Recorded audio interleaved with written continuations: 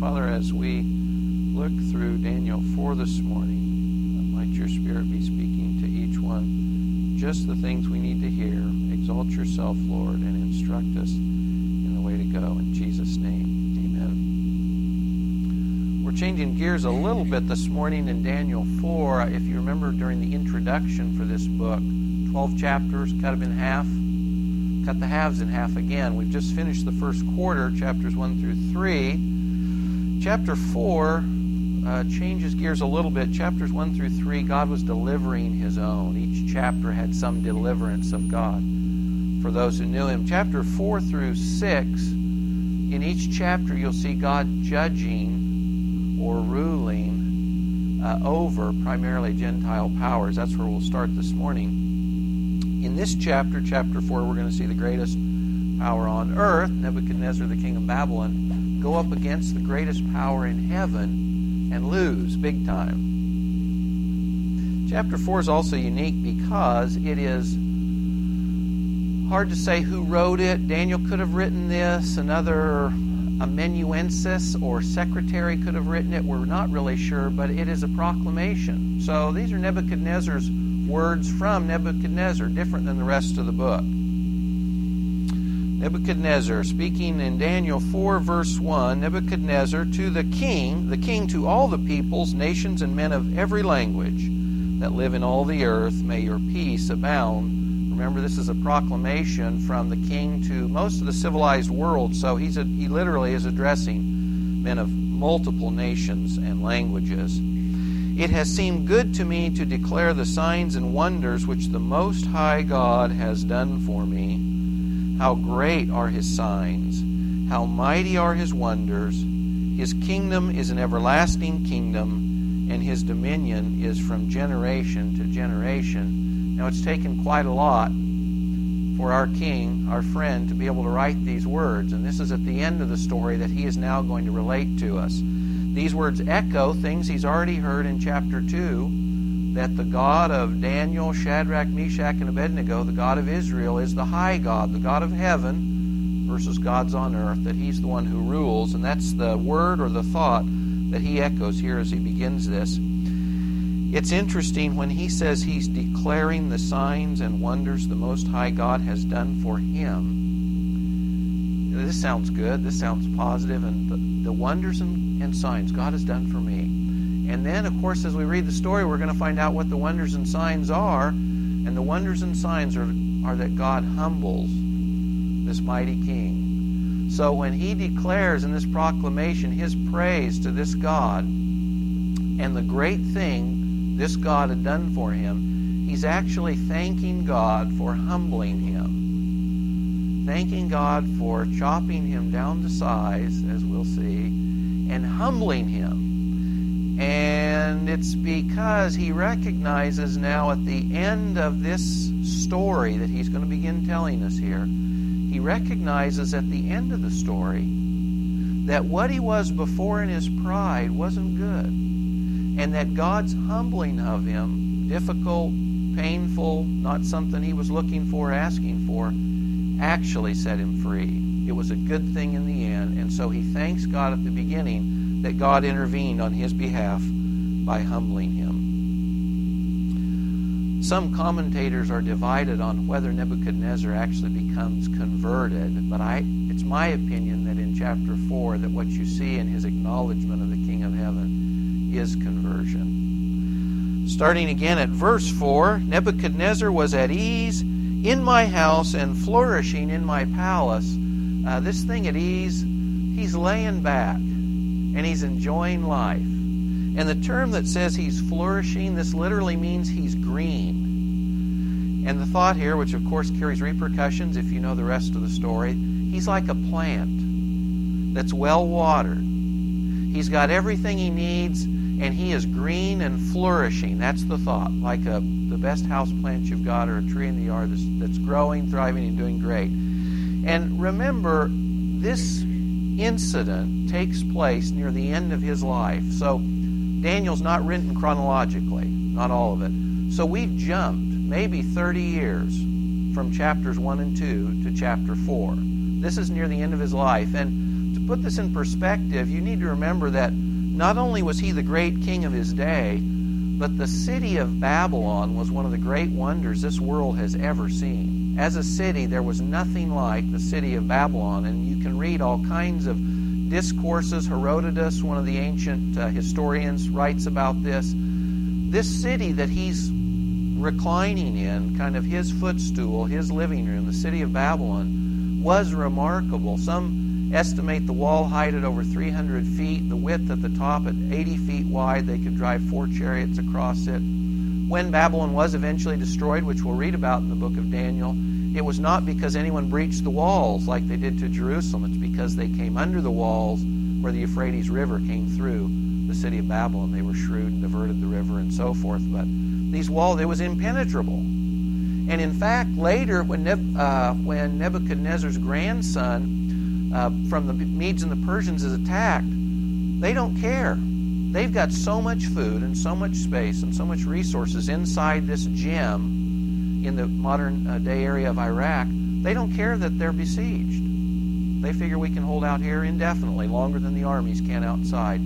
It also was the home of the Hanging Gardens, and the Hanging Gardens of Babylon considered one of the 7 wonders of the ancient world. This place was beautiful. There was no place else like it on earth. So when this says he's at ease, and he's like this green plant, he is looking at the fruit of probably 3 decades of investment. The richest man in the world, building a city for 3 decades.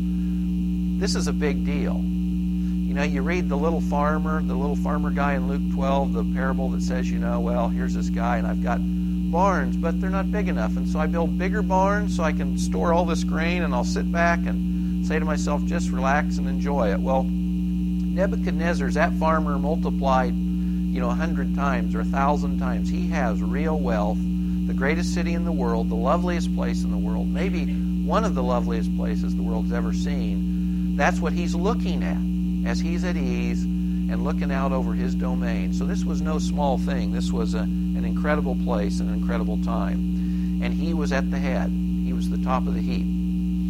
He says, verse 5, he's laying back, relaxing, enjoying his golden years, his retirement years here. And then he says, verse 5, I saw a dream and it made me fearful, or literally it terrified me. These fantasies as I lay on my bed and the visions in my mind kept alarming me or dismaying me. And remember, he's had this kind of episode before. I've seen something in a dream. I don't know what it means, but it troubles me, and I know this is no ordinary dream. So, reminiscent of chapter 2, I gave orders to bring into my presence all the wise men of Babylon, that they might make known to me the interpretation of the dream. So the magicians, the conjurers, the Chaldeans, the diviners came in, and I told the dream to them, but they could not make its interpretation known to me. Finally, Daniel came in before me, whose name is Belteshazzar, according to the name of my God, and in whom is a spirit of the holy gods. And I related the dream to him, saying, O Belteshazzar, chief of the magicians, since I know that a spirit of the holy gods is in you, and no mystery baffles you, tell me the visions of my dream which I have seen, along with its interpretation. The wise men couldn't interpret the dream, and earlier in chapter 2 we talked about this. He had a dream and he wouldn't tell them what the dream was. You tell me the dream, he says, then I'll know that you can give me the correct interpretation. I suspect the Chaldeans were a little more careful when they told the king what a dream meant. Once they've seen Daniel can tell the dream and its meaning. So they walk in here. He doesn't withhold the dream. He tells it to them, but they say, we don't know. Daniel's not with them initially. He comes in later. We might say, well, why is King Nebuchadnezzar even asking these guys when Daniel's there? Hard to answer all the questions, but perhaps he's still a pagan at this point. And he still calls Daniel by his God's name, Belteshazzar, so to speak. He's probably still what we would call double-minded. He's seen God's power on one hand, but he still isn't converted. And so he still probably relies on his old ways, and that would include the magicians that he's had all his life and grew up with. Daniel eventually comes in to save the day. Verse 10, we're going to hear about the vision, the dream that he had. These were the visions in my mind as I lay on my bed. I was looking, and behold, there was a tree in the middle of the earth, and its height was great. The tree grew large and became strong. It reached to the sky. It was visible to the end of the whole earth. Its foliage was beautiful and its fruit abundant. In it was food for all. The beasts of the field found shade under it. The birds of the sky lived in its branches. All living creatures fed themselves from it. I was looking in the visions of my mind as I lay on my bed, and behold, an angelic watcher, a holy one, descended from heaven. He shouted out, and he spoke as follows: "Chop down the tree, cut off its branches, strip off its foliage, scatter its fruit. Let the beasts flee from under it, and the birds from its branches. Yet leave the stump with its roots in the ground, but with a band of iron and bronze around it, in the new grass of the field." This changes, and let him, we find out now the tree is a him. This is what the angel's proclaiming. Let him be drenched with the dew of heaven. Let him share with the beasts in the grass of the earth. Let his mind be changed from that of a man. Let a beast's mind be given to him. And let 7 periods of time pass over him. 7 is an important number biblically. It's an important number in Daniel. It's going to come up again later. We assume that the 7 periods of time would be 7 years because of its use later. This sentence is by the decree of the angelic watchers. The decision is a command of the holy ones, and this is why the command is given, in order that the living may know that the Most High is ruler over the realm of mankind. He bestows it on whom he wishes and sets over it the lowliest or the basest of men. Well, if we ask who the watchers are the holy ones, he said angelic watchers, probably angels. Probably wrong thinking if we conclude, because they've called this out, that they're actually the ones imposing the judgment. Later on in verses 25 and 32, it's clear that the angels, these who are watching over the earth, are actually speaking on behalf of God. So this isn't angels doing their own thing. These are the angels speaking on behalf of heaven in Nebuchadnezzar's dream. Now you, Belteshazzar, tell me its interpretation, inasmuch as none of the wise men of my kingdom is able to make known to me the interpretation, but you are able, for a spirit of the holy gods is in you. Verse 19, I like Daniel's response. Daniel, whose name is Belteshazzar, was appalled for a while, for a period of time, as his thoughts alarmed him or dismayed him. He has the same reaction that Nebuchadnezzar did. He's alarmed, dismayed.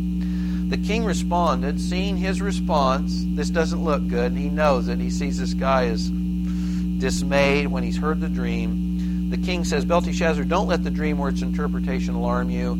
And Daniel replied, my lord, if only the dream applied to those who hate you, and its interpretation to your adversaries. When Daniel hears the dream, he knows what it means. God's given him this ability. We're told earlier, he knows what it means. And I guess one of the reasons I love this verse is Daniel is a Jew in Babylon. So he's a captive in a foreign land. He serves at the pleasure of the king, and he'd rather be back in his home country.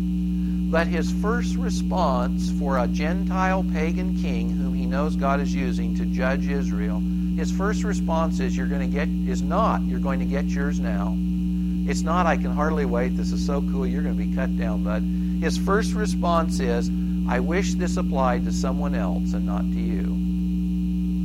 So he's probably worked with Nebuchadnezzar for 30 years. He may have been praying for Nebuchadnezzar for 30 years. And his first response, when he understands that what the message is for his king, his first response is care and concern for the king. It's not delight in judgment, it's care and concern for his well-being. And this is a great reminder to me. I hope it is to you too. You know, oftentimes we're placed in positions where those in authority over us aren't the best people that they should be. We might not like them. We might not approve of what they do. And God not only calls us to submit ourselves to those authorities, legitimate claims they have on us. He's not even a Christian. Daniel's not New Testament. He doesn't even have enjoined on him the kinds of things like love your enemy. He's got the imprecatory Psalms he can rely on if he wants to. Lord, curse those who've come against me. But he doesn't. His first thought is for the good of King Nebuchadnezzar, and this is a great example to us. You know, we have New Testament texts that tell us to pray for those in authority over us. It doesn't say if they're good only. Pray for those in authority over you. And that's for their benefit. It's also for our benefit. But this is just a sterling, another one of those examples where we see Daniel is the kind of man you could pattern your life after and say, you can follow his footsteps. So he didn't just serve grudgingly. He actually had affection, care, and concern for this pagan king he was compelled to serve. Great example for us. I want to ask myself, if I pray for the ungodly employers or supervisors or politicians that you and I may be under in some way. Great reminder. Daniel, who has the Spirit of God and knows what this dream means, tells him in verse 20 and on, the tree that you saw, he says, verse 22, is you, O king. You have become great, you have grown strong, your majesty has become great and reached to the sky. Your dominion reaches to the end of the earth. In that the king saw an angelic watcher, a holy one, coming down from heaven and saying, chop down the tree, yet leave it stump. Verse 24, this is the interpretation, or king, this is what it means. This is the decree of the Most High, which has come upon my Lord the King, and this is it, that you be driven away from mankind. Your dwelling place be with the beasts of the field. You be given grass to eat like cattle, be drenched with the dew of heaven, and 7 periods of time will pass over you, and this is the key, verse 25, until... This is going to happen. This judgment is going to fall on you. You as a tree are going to be cut down until you recognize that the Most High is ruler over the realm of mankind and gives it to whomever He wishes. You're going to be judged until you realize something. And this is it, that God rules, not you. Verse 26, in that it was commanded to leave the stump with the roots of the tree, your kingdom will be assured to you after you recognize that it is heaven that rules. This would be important. You remember in ancient history, perhaps more so than today, if a king was in any way compromised, there were probably 10 wannabe kings in the wings who would kill him and take his spot. King Nebuchadnezzar is told, you're actually going to be restored to power. This was unheard of. God's going to remove you. You're going to be out of your senses like a beast, but you'll be restored eventually to your throne. Therefore, O king, may my advice be pleasing to you. Break away now from your sins by doing righteousness, and from your iniquities by showing mercy to the poor, in case there may be a prolonging of your prosperity. Daniel's advice is good, and we've got 2 things here that we'll look at. God has a bone to pick with the king. God has a bone to pick with the king. The king thinks it's his power that set everything up. He thinks it's by his ability that he rules the earth. He thinks it's for his glory that Babylon, the empire, is all that it has become under his leadership. And God's going to help him understand that's not quite the way it is. Listen to words out of the Old Testament from another king, so that one in authority in a ruling kingdom of the earth who describes God. 1 Chronicles 29, David blessed the Lord in the sight of all the assembly, and David said, Blessed are you, Lord God of Israel, our Father, forever and ever. Yours, O Lord, is the greatness, the power, the glory, the victory, the majesty, indeed everything that is in the heavens and the earth. Yours is the dominion, O Lord, and you exalt yourself as head over all. Riches and honor come from you. You rule over all. In your hand is power and might, and it lies in your hand to make great and to strengthen everyone. Now, therefore, our God, we thank you and praise your glorious name. David ruled a nation. In fact, during David's day, Israel was the predominant a nation or a nation state in the world. No one could come in and defeat Israel in the day of David. They occupied, under David and Solomon, to the Euphrates River, well into the Babylonian area. They occupied down into northern Egypt, the Mediterranean, and east into modern-day Jordan and Arabia. But that king said, God, you're it. In fact, other places, David's called a man after God's own heart. He says, God, who am I that you should give this stuff to me? What's my household? Who am I? Who is my father that you would bless me by making me king? Because he understood it was God's doing that made him great. It was at God's pleasure that men were enriched or given strength or power. And so God's telling Nebuchadnezzar, you're going to be humbled until you get what David knew, that God rules. We talked when we introduced the book that God is in control. Look at the second element here, and that is Daniel's remedy. Daniel doesn't say the dream will not take place, but he does say, in case there may be a prolonging of your prosperity. A judgment has been given, and I think Daniel understands sooner or later it's actually going to happen. It's been decreed. But King, there's actually something you can do, and that is to change your behavior and allay or defer this judgment. And look at what he says to do. First, Daniel says you need to do righteousness. You need to practice righteousness. Now remember, because pride is the issue here behind this whole chapter, pride is the issue, and his first remedy is to say do righteousness. It's because pride deludes us into thinking that we're not constrained by the standards that apply to others. Pride deludes us into thinking that we're not constrained by what others should be constrained by, so that we become a standard for ourselves, a law unto ourselves, when we elevate ourselves irrationally in pride. So that the more I entertain pride, the more at liberty I feel to do whatever I please, right or not right. And I'm sure all of us, both in the Scriptures and in real life, have seen people who were lifted up in pride, and you'd see these sins in their life, and you'd think, well, surely they know better. Surely they should know better. And at one point, when their minds were clear and rational and they were humbler, they did. But pride, like any sin, it has this deadening effect. It has this hardening effect, so that the more I give myself to pride, the less real judgment I have, the less real understanding I have.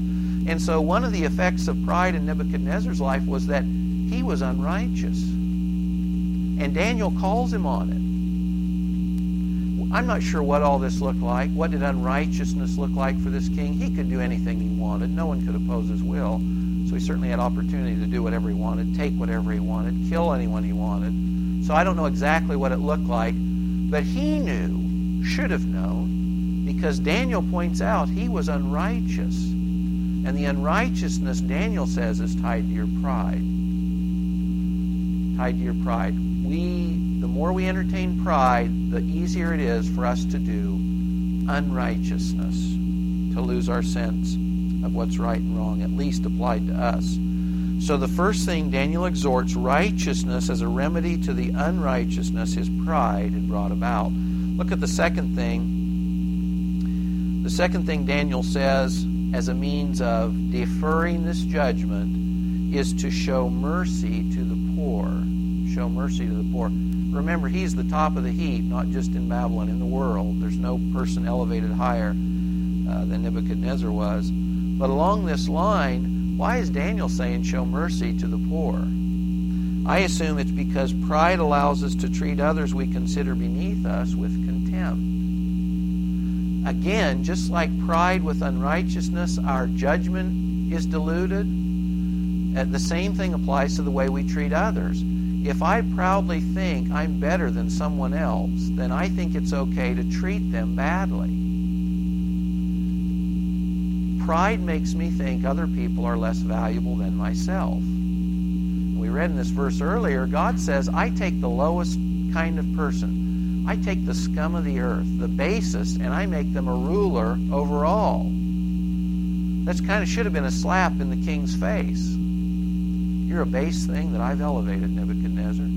But the more we entertain pride, the easier it is for us to defraud others, to show contempt to others, or a lack of mercy or esteem in who knows how many ways. And certainly Nebuchadnezzar could have done that too, every day, all day. Everyone was poorer than he. And just again, a good reminder to us, how do we look at the people in the world around us? If we're entertaining pride, we generally would feel like we can do things others can't, and we can look down on others that aren't our social, financial peers, that we think aren't as good looking, as successful, as academically successful, whatever standard the world can use to measure. If we feel that we make it in one area, then we can boost ourselves in this pride, and then we can look down on others and treat them badly without mercy, just as this king had done. So Daniel says, you've got two things that I know you can do to allay this disaster. You can do right, and you can show mercy. And in fact, you go along in Micah's day, total unrighteousness in Israel, very ungodly. Micah makes it very simple for the Jews in that day. He says, what does God require of you? Do justice, love mercy, and walk humbly with your God. That's the same type of thought here. Justice, righteousness, mercy, and humility. That's really what God and Daniel are trying to enjoin on Nebuchadnezzar. It's obviously not going to work here short term, but that's the bottom line. So just a reminder, the more we entertain pride, the easier it is for us to sin morally, the easier it is for us to look down on others and to treat other creatures just like us, vessels of mercy God has sacrificed His Son for, to treat them with contempt.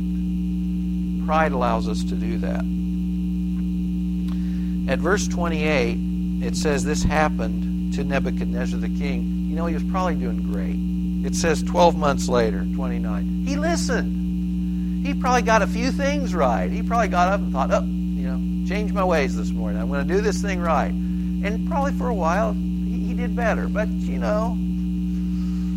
really hasn't learned his lesson. So at verse 29, 12 months later, he was walking on the roof of the royal palace of Babylon. He reflected and said, is this not Babylon the Great, which I myself have built? Remember the statue he set up?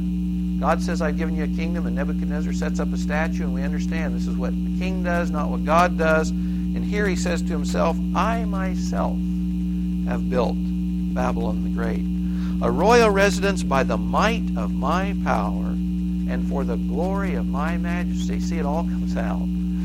Out of the abundance of the heart, the mouth speaks. Well, eventually it all comes out. And here it is. I am God, I am king, my might, my power, my glory. That's what I'm after. That's what this is all about. Verse 31, while the word was still in the king's mouth, a voice came from heaven saying, King Nebuchadnezzar, to you it is declared sovereignty is removed from you. The fulfillment of the dream is here. You're going to be driven from mankind. You'll be given grass to eat like cattle, 7 periods of time, until you recognize that the Most High is ruler over the realm of mankind and bestows it on whomever He wishes. The judgment has come. The judgment is going to last until you recognize that God rules. You don't. Immediately the word concerning him was fulfilled. He was driven from mankind, began eating grass like cattle. Body was drenched with the dew of heaven. Hair grew like eagle's feathers. Nails like birds' claws. I mentioned during the introduction, this is not an unheard of condition. This has actually been seen in mental institutions in various parts of the world. People who actually appeared quite healthy, but had this animal really ate just like this. This really happened to him. Verse 34, so for 7 periods of time, probably 7 years, Nebuchadnezzar's out on the lawn feeding. He says, at the end of that period, I, Nebuchadnezzar, I love this phrase, I raise my eyes toward heaven. I raise my eyes toward heaven, and my reason returned to me. It's when he looks up to God, this humbled beast, this creature, looks up to God, turns to heaven, that his reason returned to him. I blessed the Most High. I praised and honored him who lives forever. His dominion is an everlasting dominion. His kingdom endures from generation to generation. Remember, this is his conclusion. He started with this, he ends with this, because he really has learned his lesson. All the inhabitants of the earth, and when he says this, he's including himself, are accounted as nothing before God, the great mighty God of the universe. He does according to his will in the host of heaven and among the inhabitants of the earth. His will is carried out in heaven above and on earth beneath. No one can ward off his hand or say to him, "What have you done?" As if anyone can sit in judgment on God and say, "What do you think you're doing?" At that time my reason returned to me, my majesty and splendor were restored, the glory of my kingdom. My counselors and nobles sought me out. I was reestablished in my sovereignty. Surpassing greatness was added to me. You remember when we looked at the three guys in the furnace and we went through the list of they went in bound, they came out free. They went in when they were successful, but came out to increased honor.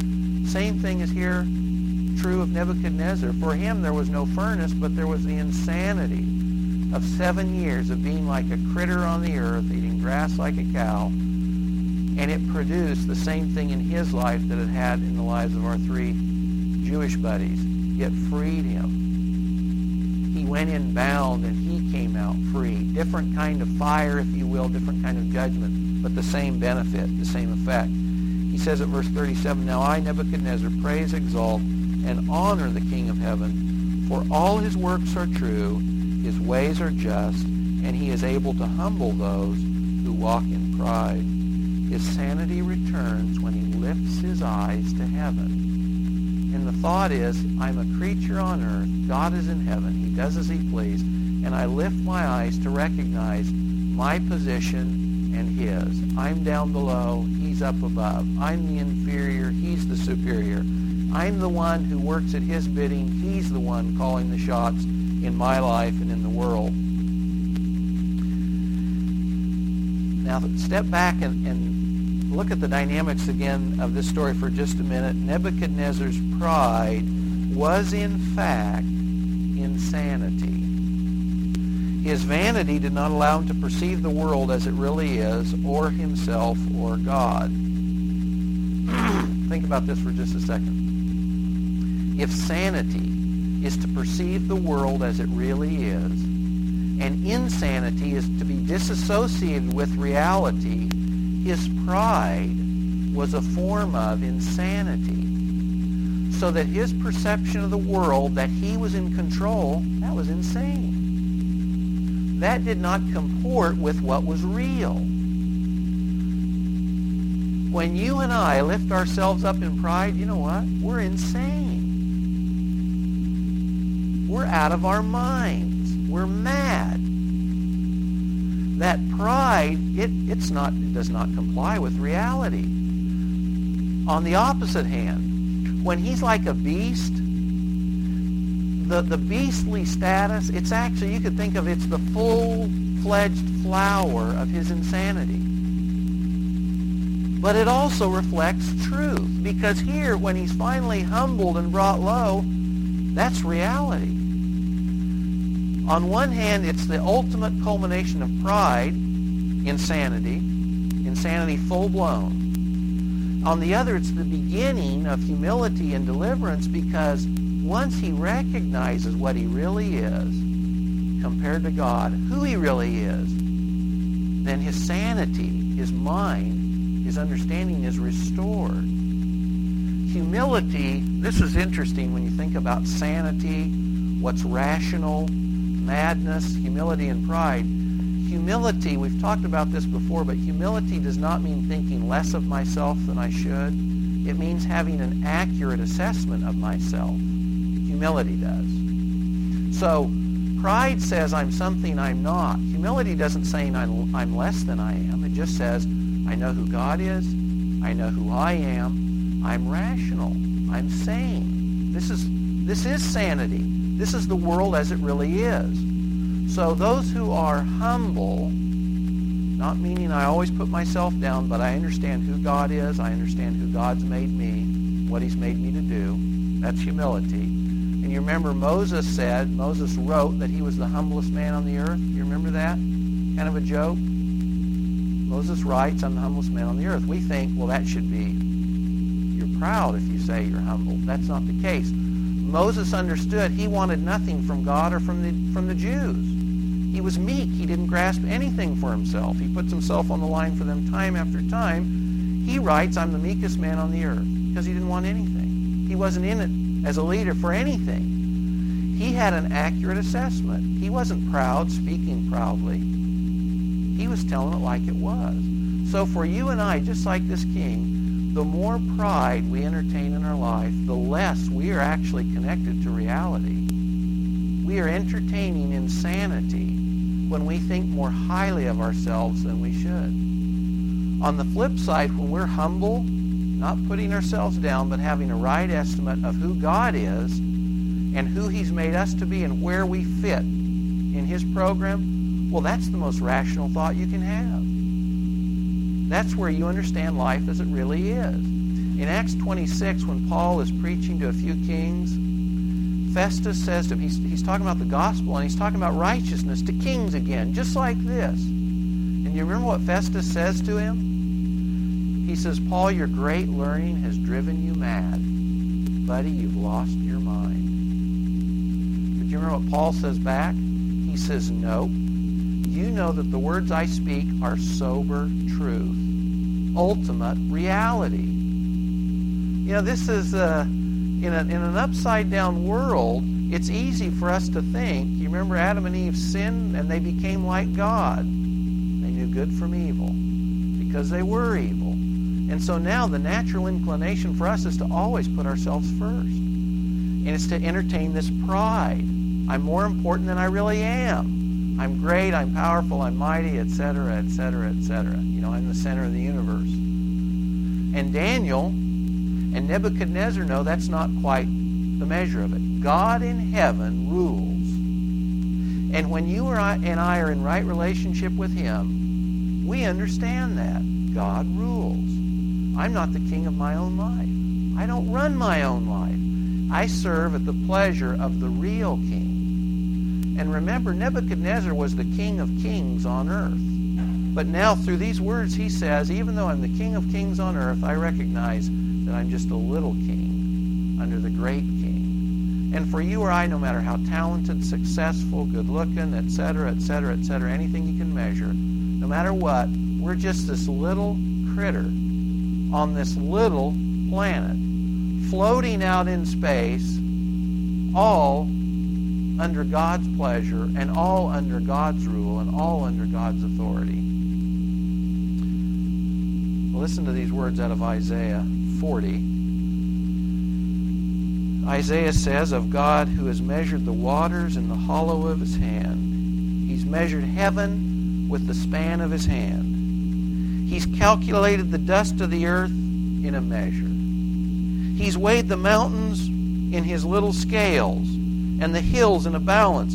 Who has directed the Spirit of the Lord? Who has his counselor has taught him? With whom did he take counsel? Who instructed him? Who taught him justice? Who taught him knowledge? Who showed him the way of understanding? The nations are like a drop in God's bucket. They're counted as the small dust on his scales. He lifts up the islands of the earth like a little thing. The nation of Lebanon is not sufficient to burn. All of its beasts aren't enough for a burnt offering for him. All nations before him are as nothing. They are counted by him less than nothing and worthless. Haven't you known? Haven't you heard? Has it not been told you from the beginning? Have you not understood the foundations of the earth? It's he who sits above the circle of the earth. Its inhabitants are like grasshoppers. He stretches out the heavens like a curtain and spreads them out like a tent to dwell in. He brings the princes to nothing. He makes the judges of the earth useless. Scarcely are they planted. Scarcely are they sown. Scarcely does their stalk take root in the earth. He blows on them, and they wither away. And the whirlwind will take them away like stubble. That's the God that made the heavens and the earth, and that's the God we serve. And God says, in light of who I am, you have nothing to boast in. You have nothing to take pride in. You're a grasshopper on a little speck of dust. You know, so Paul says later, when you compare yourselves with yourselves, you can look pretty good.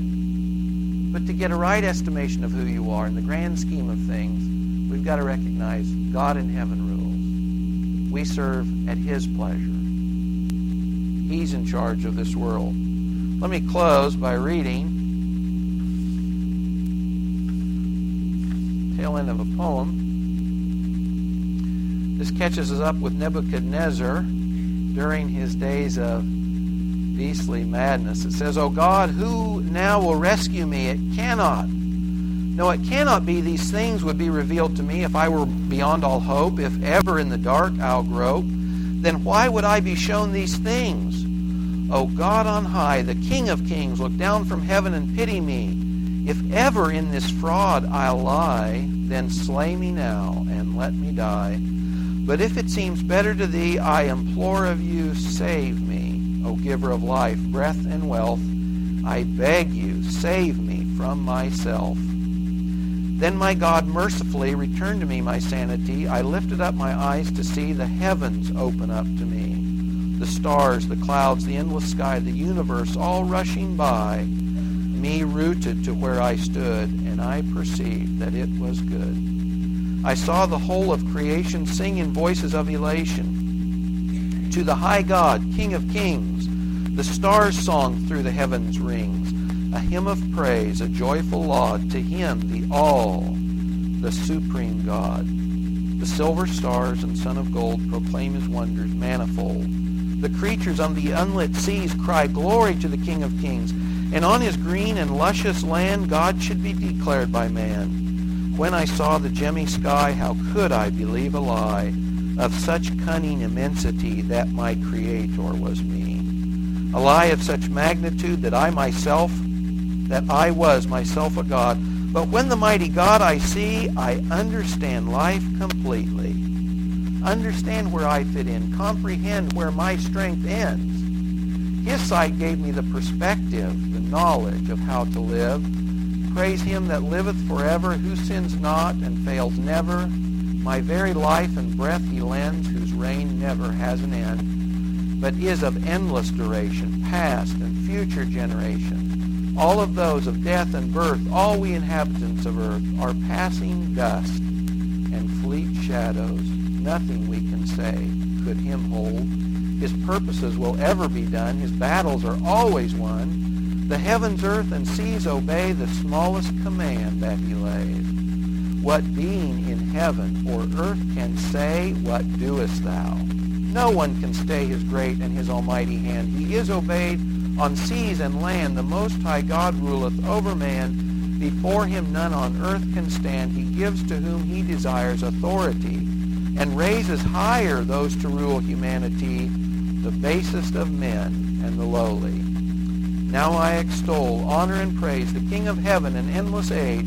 All of His works are just and right, the King of glory and of might. And the proud of human race He is able to abase, for men are easily deceived by things that they wish to believe, and always all humanity cries, I am God.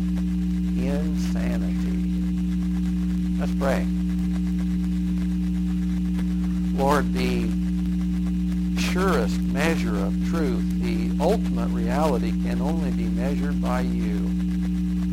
Lord, You are eternal, and we are here but a short time. We're vapors and shadows. Lord, nothing can constrain You. You're the Creator. We're the creature. We live, Lord, we draw our breath by Your pleasure. It's in You that we live and move and have our being. Lord, save us from the sin of pride and the insanity it brings. God, help us like Paul to have sound judgment, a real grasp on the world as it is. God, root all of our lives like trees in the truth of Your word. Correct Direct us by the truth of your word. Lead us and guide us, Lord. Make us, keep us humble, Lord, having a right understanding of who you are and who we are and where we fit in your plan. And Lord, whether it's with Isaiah in chapter 40 or Nebuchadnezzar in Daniel 4, this poem or with Paul in the New Testament, help the cry of our heart be to praise you, the King of Kings, the one whose kingdom lasts to all generations. And Lord, we just thank you that in Jesus, the one, the highest, who took the lowest place to redeem us through death, conquering sin and death, Lord, putting to death the deeds of Satan, and Lord, bringing us home to live with you. We marvel at your goodness towards us as well as your greatness, and just thank you humbly in Jesus' name.